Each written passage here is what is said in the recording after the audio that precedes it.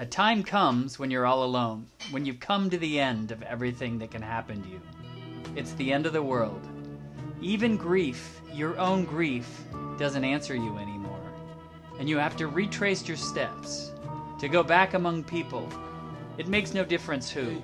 You're not choosy at times like that, because even to weep, you have to go back to where everything starts all over, back among people.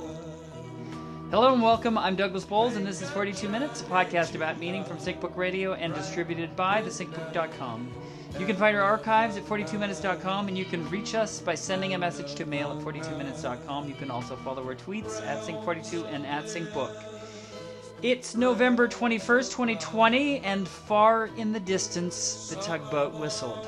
It was summoning all the barges, the whole city and the sky and the countryside, and ourselves to carry us all away.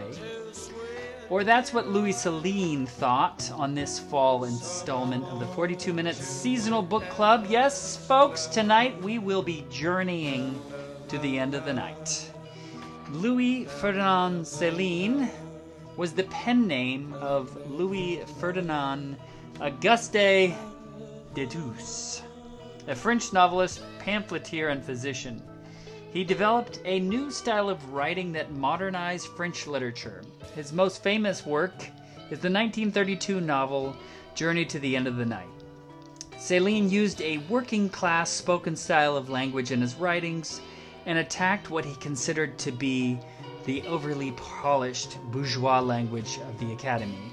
His works influenced a broad array of literary figures, not only in France, but also in the English-speaking world and elsewhere in the Western world. This includes authors associated with modernism, existentialism, black comedy, and the Beat Generation.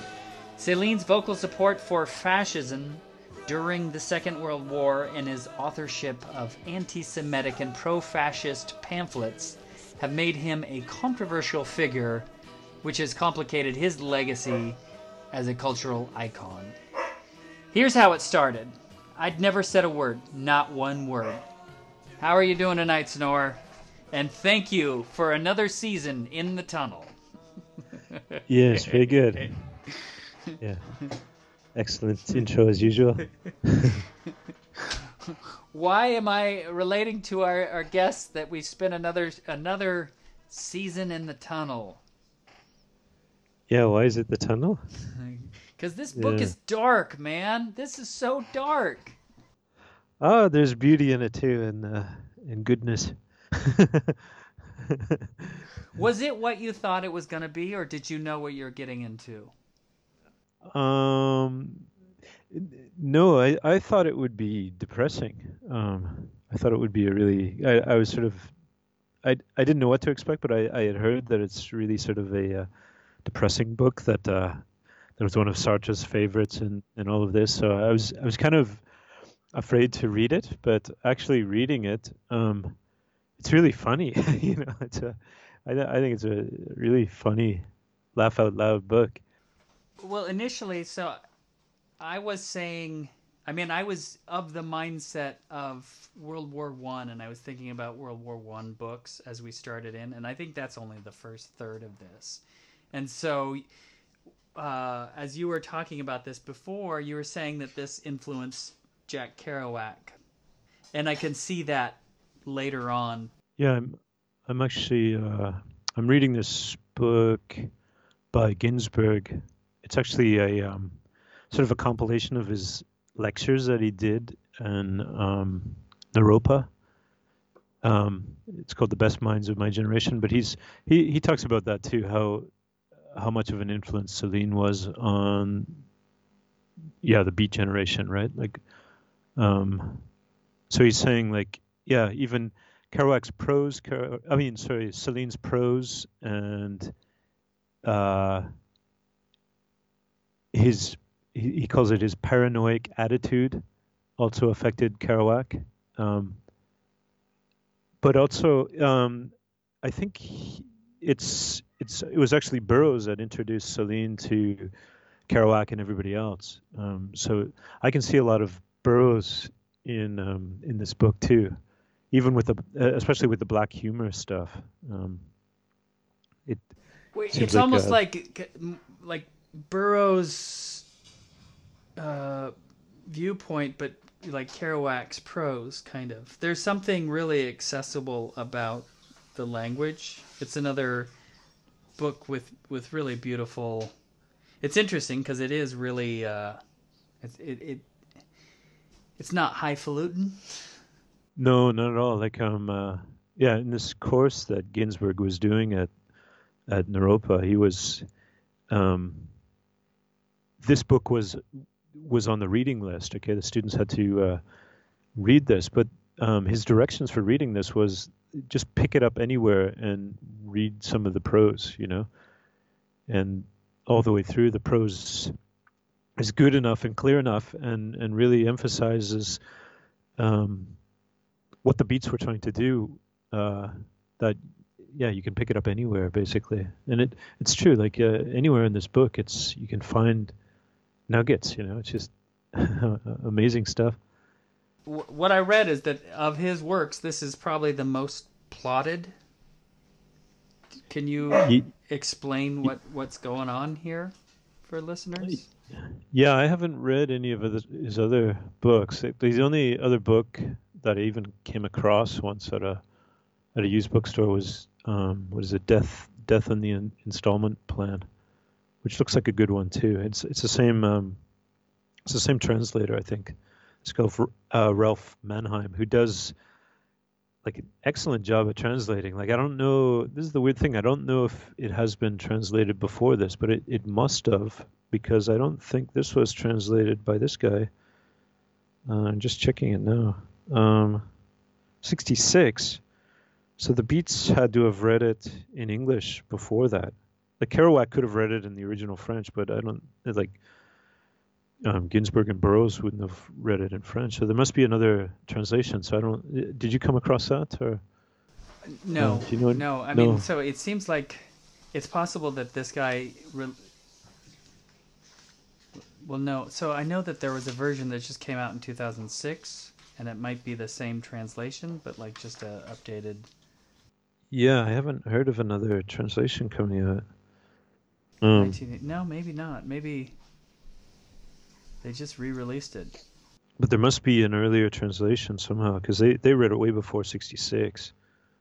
Like I think they were influenced by this in the 40s. Well, so did you happen to read the essay by Will Self about this in the New York Times? I don't think so. No. Yeah. No. So he was saying if you can read French, it's really amazing to read in French. Yeah. And so, yeah, like you're saying, Kerouac definitely, I think, was bilingual.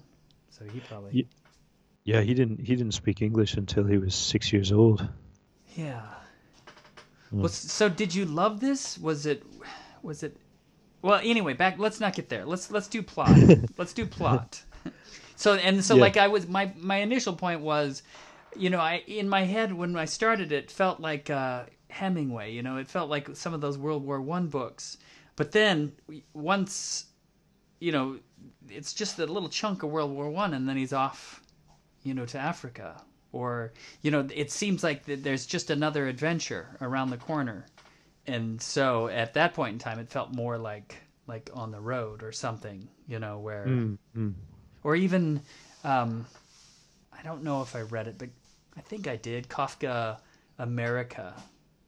Did you ever read that? Yeah. I don't think I've read that one. Well, I was reading one review, and they said it's a combination. I'm just looking this up just to make sure of this. So it's a combination of All's Quiet on the Western Front, and then Heart of Darkness. And there's a really close link to that book. I'm sure he was influenced. And then another book, I forget which one, In the Grapes of Wrath. The Grapes of Wrath I haven't read, but tying into the American side of it.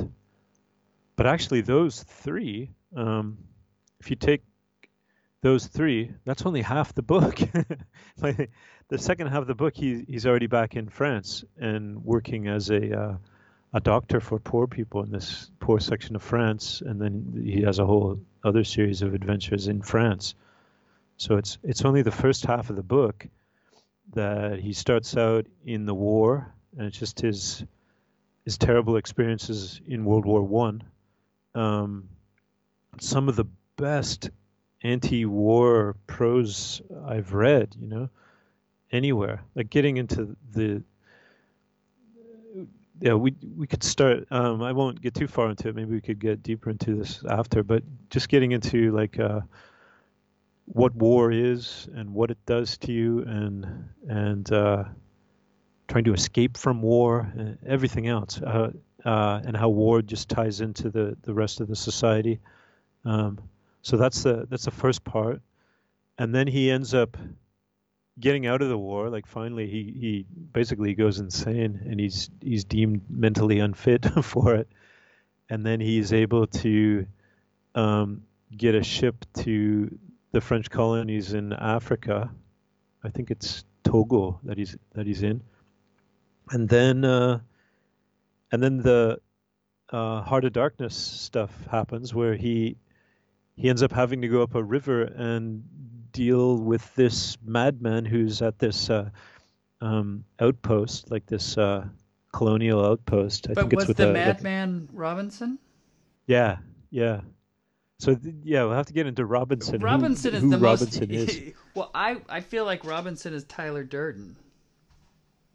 Yeah. Okay, something like that. I think. Yeah. Where it's like his shadow projection, like Yeah, almost like that.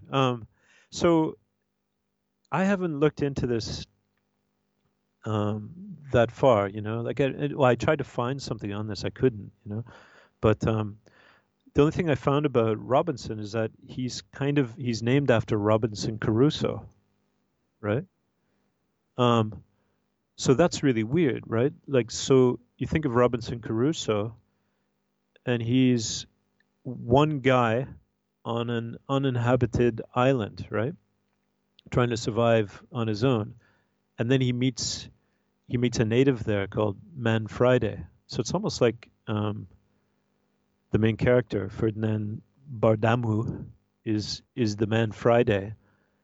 And like you said, he's Robinson Crusoe, but it's almost so it's even it may be even more than he's just projecting Robinson as this kind of like a Tyler Durden type character. It might be like nobody exists except for except for him. Like he's so disgusted with all of human society and every aspect almost. Like there are things that he does. That he does agree with, that we can get into too, but it's almost like it's almost as if everybody else is not there. It's just a phantom projection or something.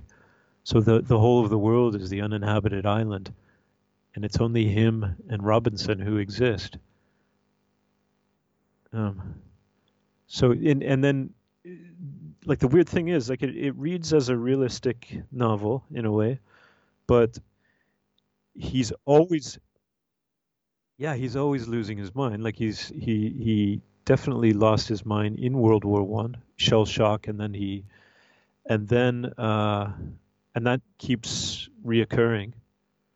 Finally, he gets discharged from the military, and then he goes to Africa and gets malarial fever, and then he has bouts of fever all the way through the rest of the novel, and they come on all of a sudden, and you don't know it. It's really weird how those parts are written. You don't know exactly what is real and what's not, and he doesn't help you in the narration. So then he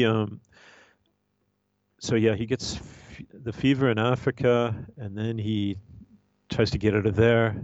He ends up getting sold on a slave galley, ends up in New York, where he escapes. And then his description of New York is just amazing. I think that's one of the best parts of the book. Oh, is that when Yeah, I think you're right. Where he is a flea statistician. Yeah, yeah. And what is that? You know, like is that real or is that something he's he's Well, he's it seemed hallucinating? like It a doesn't. joke, but at the same time, like to analyze the fleas, you know, in and among poverty. Like there's a lot going on there. Yeah, yeah, yeah. It's hard to believe that people would take him seriously about developing a new fangled method to count fleas. You know, it because he when he arrives in New York, he's full on fever dreaming. You know, it's the whole thing is just a hallucination for him. Like I wish I have it.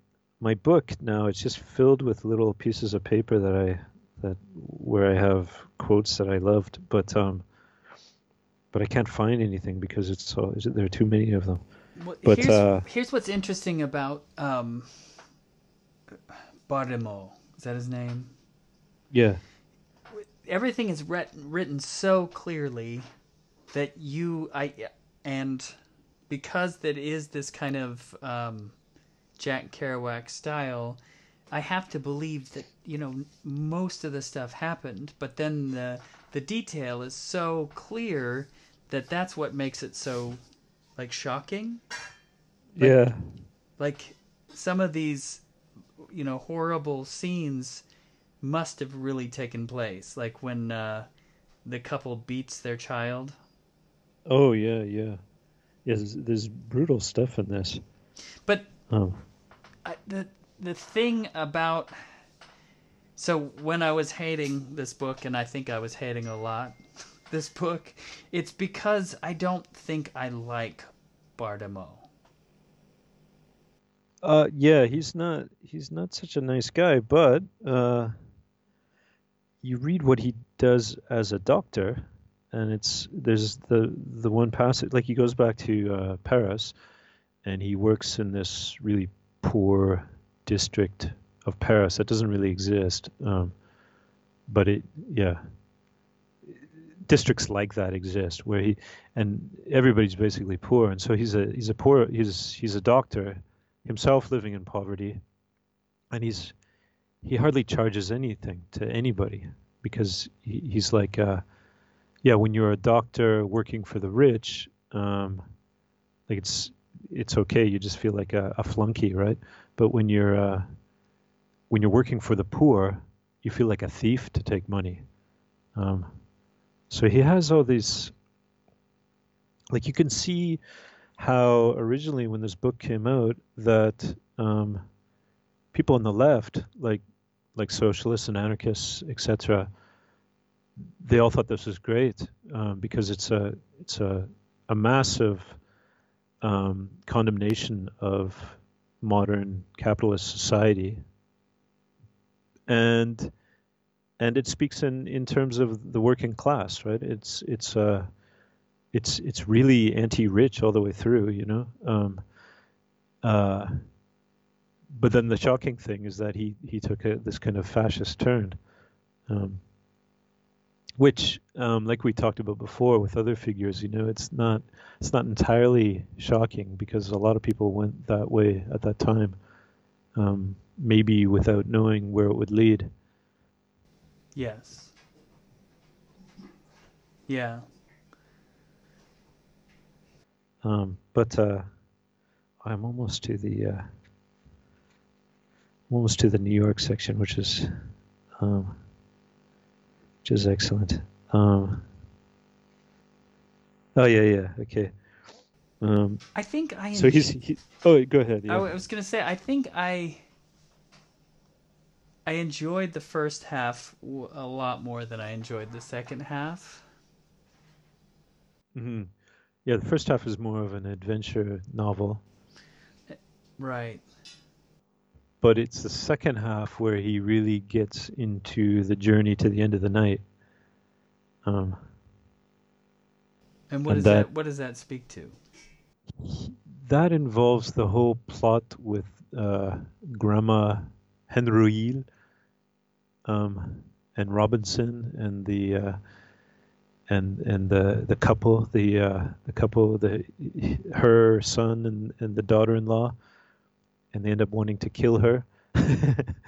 uh, yeah, that to me that's sort of the plot. Like he's going along with Robinson into that, and if what you're saying is real, it's maybe he who is involved, like heavily involved in that, trying to like working for them to basically to kill off this old grandma. I don't know. I don't know. I don't think I read anything anywhere that Celine had any problem with his vision, right? No, no, I haven't read about that either. Like Robinson, you mean? Yeah, like Robinson definitely almost blows himself up on attempt number one.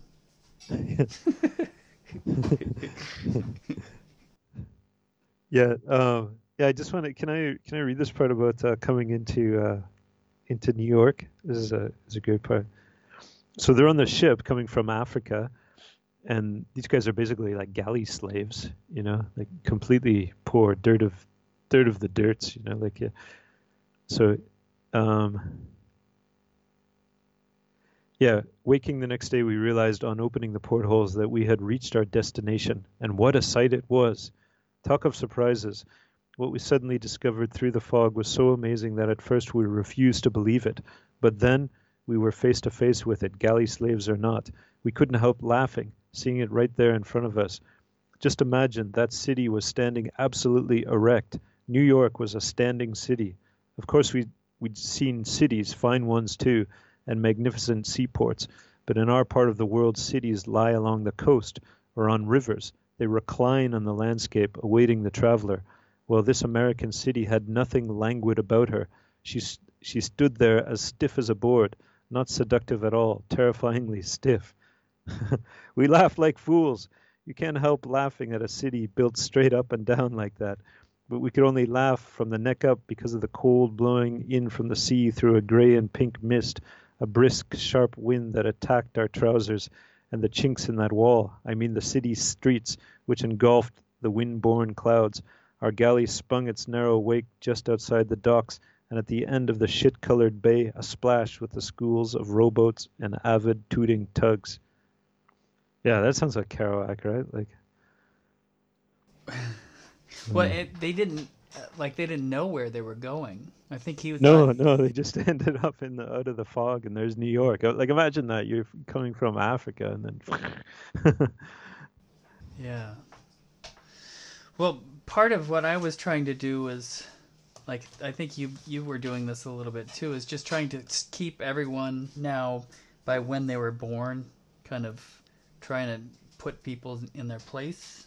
It's like where does he fit in? Let's see. So like, your Beats are born in the 20s, right? Yeah, Kerouac was 22.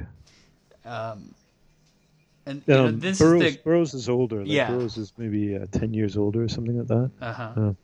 But Gass was also born in the 20s, I think, right? Didn't you point? Yeah. And so yeah. And so that's the greatest generation. These are the ones that would have fought in World War II. But like Hemingway and those guys, Hemingway's born in 1899. Joseph Campbell was like 1904. So they would have. Let's see. I think Joseph Campbell's too young for World War One. That's definitely 1914 and 1919. He's 1914, eh? No. He's born 1904? 1904. Okay, yeah. Yeah, but then, like, Woolf and Joyce, 1882. Oh, so that was an interesting thing from that essay that I was talking about. So, somebody asked Joyce what he was doing during World War One, and he said, I was writing Ulysses.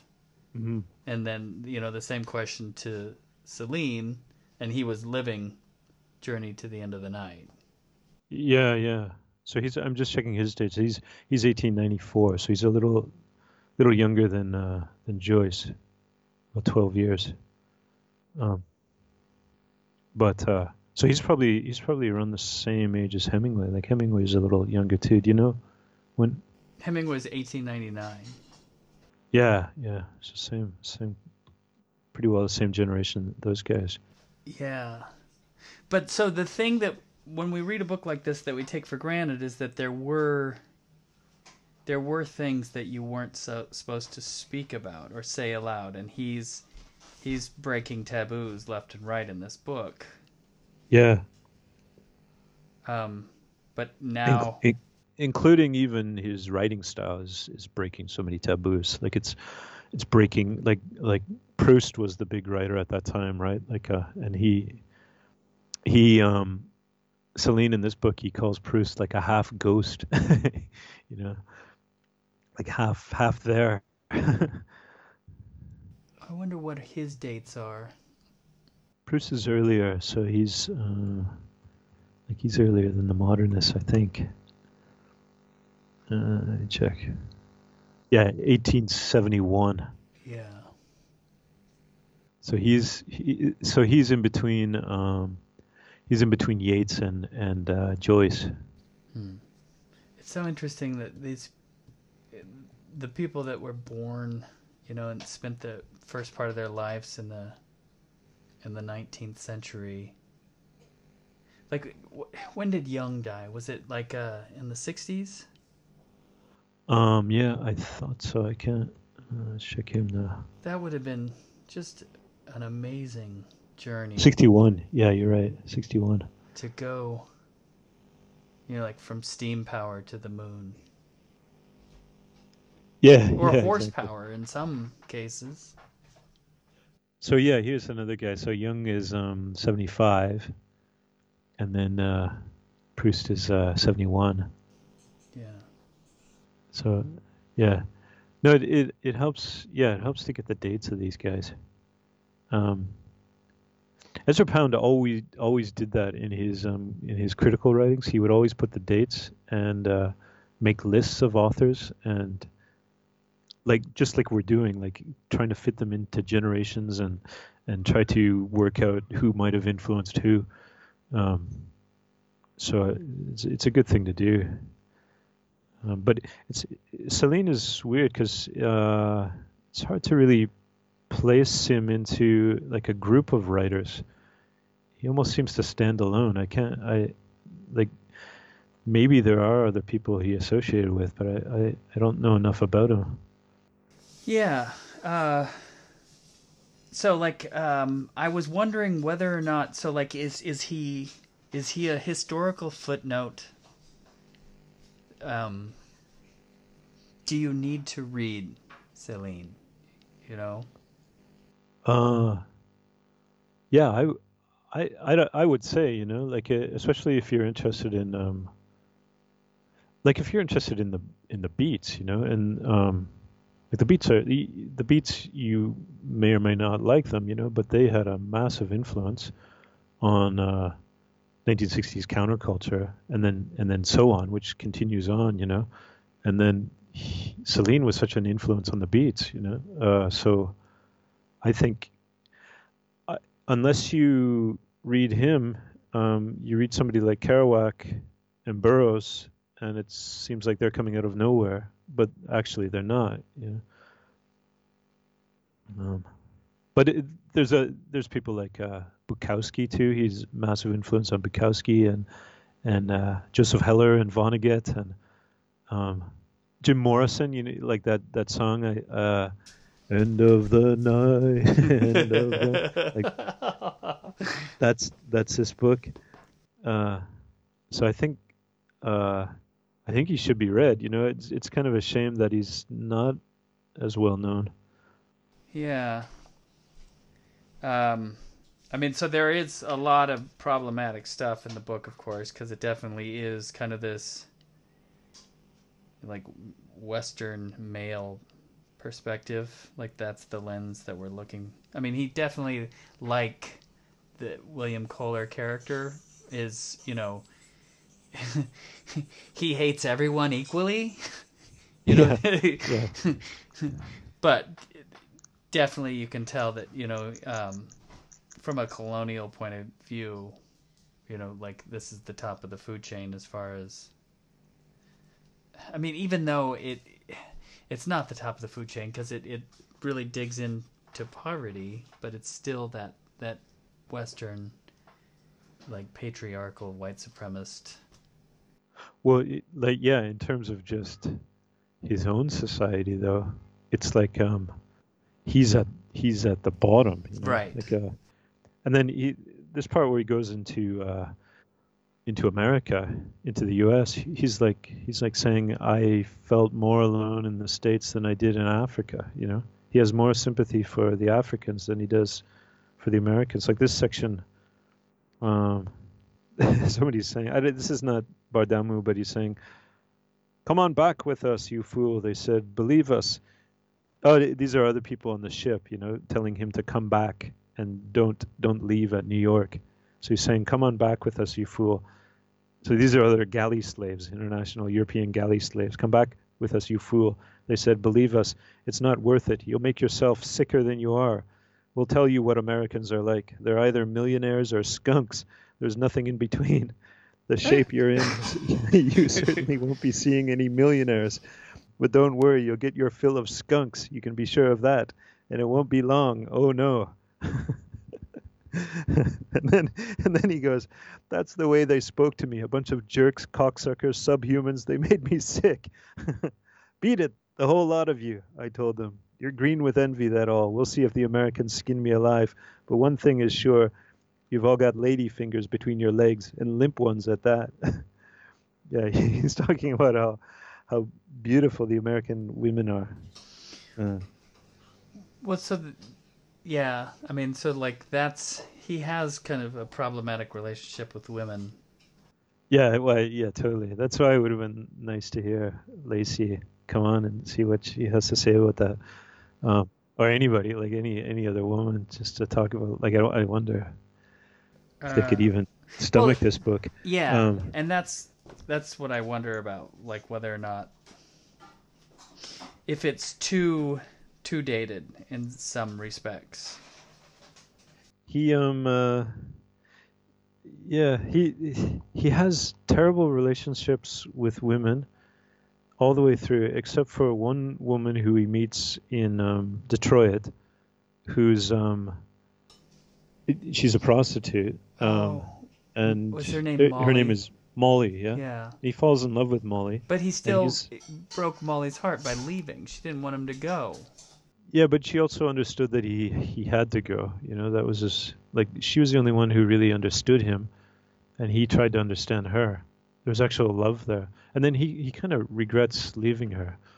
Well, so which character I thought Bartimaeus was? This is like Johnny Truant again. And that was one of the reasons why, because he's like a 20-year-old kid, and he thinks he knows everything, and he kind of hates everything, and then he's telling all these cock and bull stories. Yeah, he's kind of like a combination of Johnny Truant and Johnny Truant's friend, who is I can't remember his name. Do you remember? He had a funny name. Yeah, it's Robinson. Robinson. Yeah, it does seem like the two of them. It's a dumb name, but yeah, I know, I can see it. Like Rex or something like that. Yeah, I'm just gonna look it up.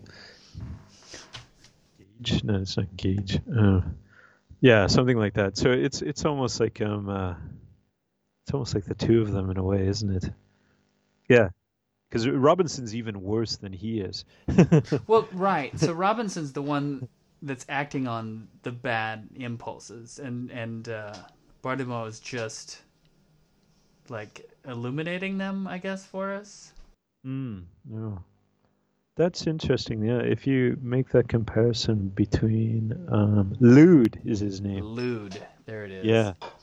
So that's a great parallel. Johnny Truant as Bardamu and then Lude as Robinson. Huh. Yeah, that would be. There's an essay for you to write, Doug. This could be someone's doctoral thesis as discovered on 42 Minutes. No, that works well. Um, but yeah, so what else? So I think we probably have to talk about like some of his textual things that he developed that they mention are the ellipses. Mm, And so that almost makes it poetic in some way. yeah, I think it's prose poetry all the way through. You know, it's there's some great passages. Like and there's it's almost like aphorisms all the way through. He's got great advice in some places, you know. I was just reading it, just checking my notes. Like he said, actually, it's never good to discourage someone, you know, just something like that, you know. Yeah, it's never good to discourage someone. Yeah, that's true. You should never discourage someone, even if they have like a crazy, impossible plan. Don't discourage them, because life is too short. Well, I think that like the way this begins is really interesting because it really just it almost launches in like a movie. Like it's like, hey, I'm at this cafe, I'm talking to this guy, and then all of a sudden the army walks by, and then all of a sudden he's in line with the army, and then he's at war. Yeah, yeah, and right after he calls himself an anarchist, you know, his friend his friend calls him an anarchist, and then he calls himself an anarchist, and then he finds that he's part of the army and in the war. Now Yeah. I think I read a little bit about him, and like he did that, I think, to spite his parents. Oh, really? Yeah. Before Like he joined before the war, maybe like a couple of years before the war. But yeah, and then something that we didn't talk about either is the fact that he was studying on and off to become a doctor. Hmm. And then, yeah, the second half of the book, he was like a OBGYN or something somewhat like that. But there's also a number of things that were happening that I was hard,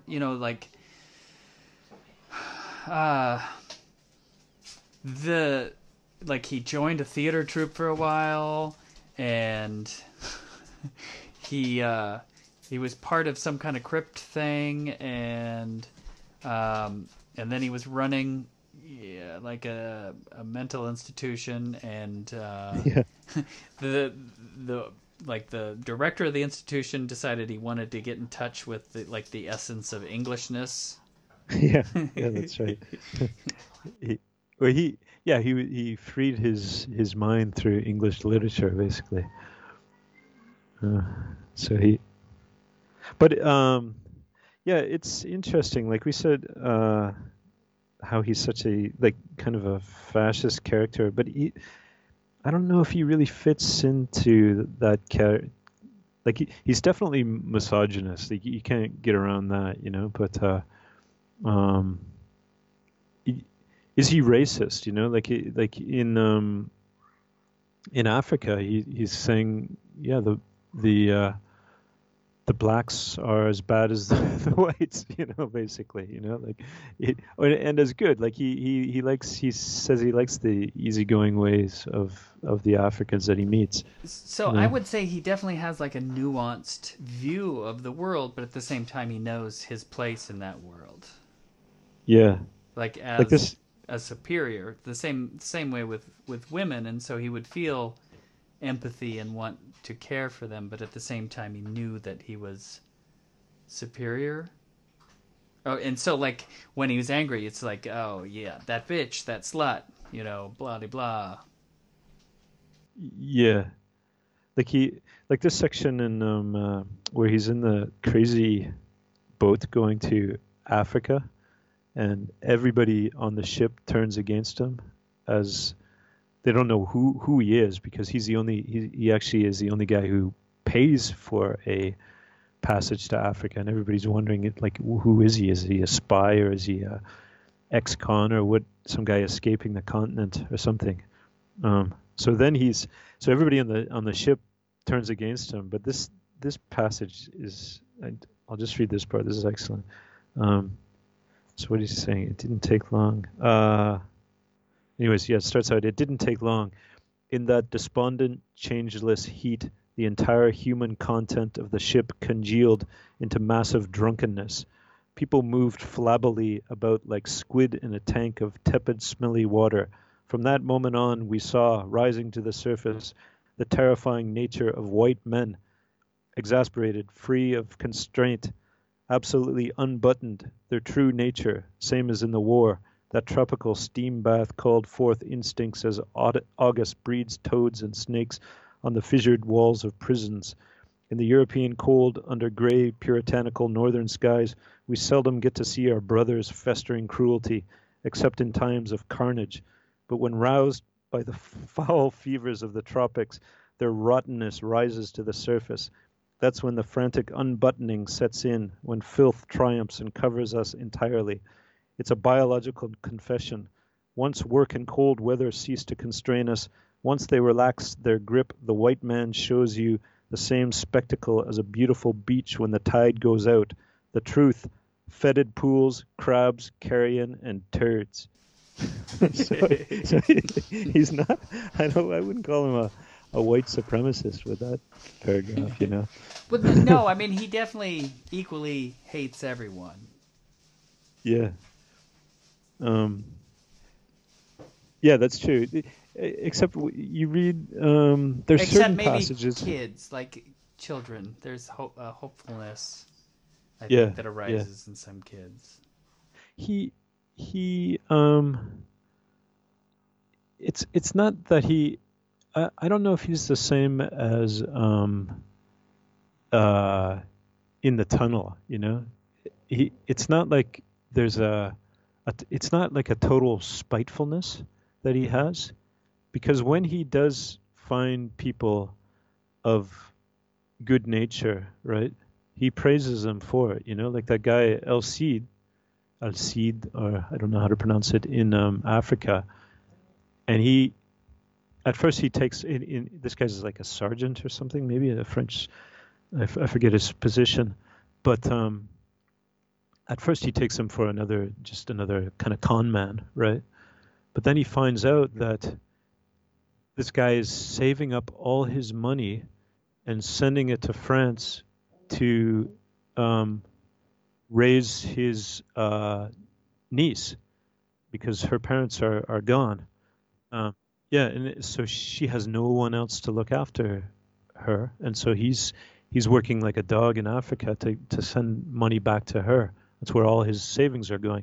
And so when Bardamu encounters this guy and finds out his true story, he's like, this guy's like, I'd like to read that passage, but I don't know where it is. He's like, yeah, this guy, he's up with the angels, you know, and I feel like a slug even talking to this guy, you know. So when he finds human goodness, he praises it. So it's not in the tunnel. It's all kind of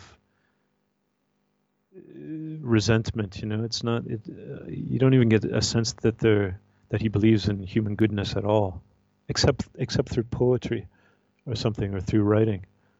But at least with Bardamu, he's in tune. He's in tune with I don't know, with trying to help people. I think, you know, like he respects people who are genuinely trying to help and rising above their nature, which tends to be greedy and selfish and so on, you know. But he's not denying that the good side is there. Whereas in the tunnel, I'm not sure. Well, that was 42 minutes. Thank you for sharing it with us.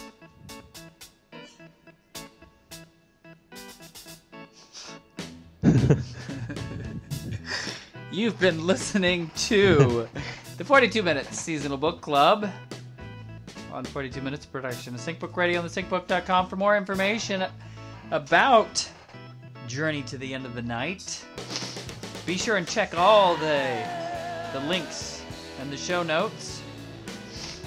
For more information about the SyncBook, our guests, to check out past shows, or subscribe to the podcast via iTunes, please be sure and visit our website at thesyncbook.com.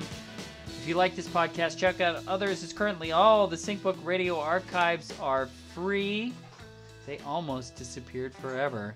Feel free to use the search feature to explore the connections. All this and more can be found at thesyncbook.com. Thanks so much. And his house burned down during the night of May 1968, destroying manuscripts, furniture, and mementos, but leaving his parrot, Toto, alive.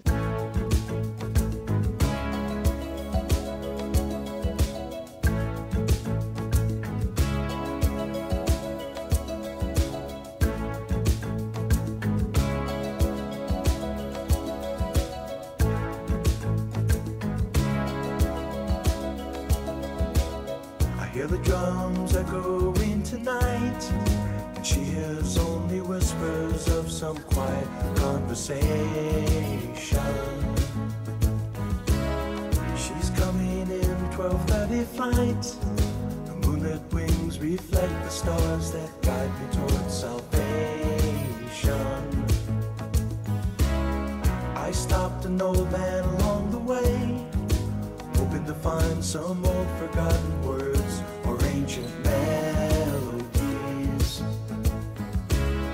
He turned to me as if to say, "Hurry boy, it's waiting there for you." It's gonna take a lot to drag me away from you. There's nothing that 100 men or more could ever do. I bless the rains down in Africa. We're gonna take some time to do the things we never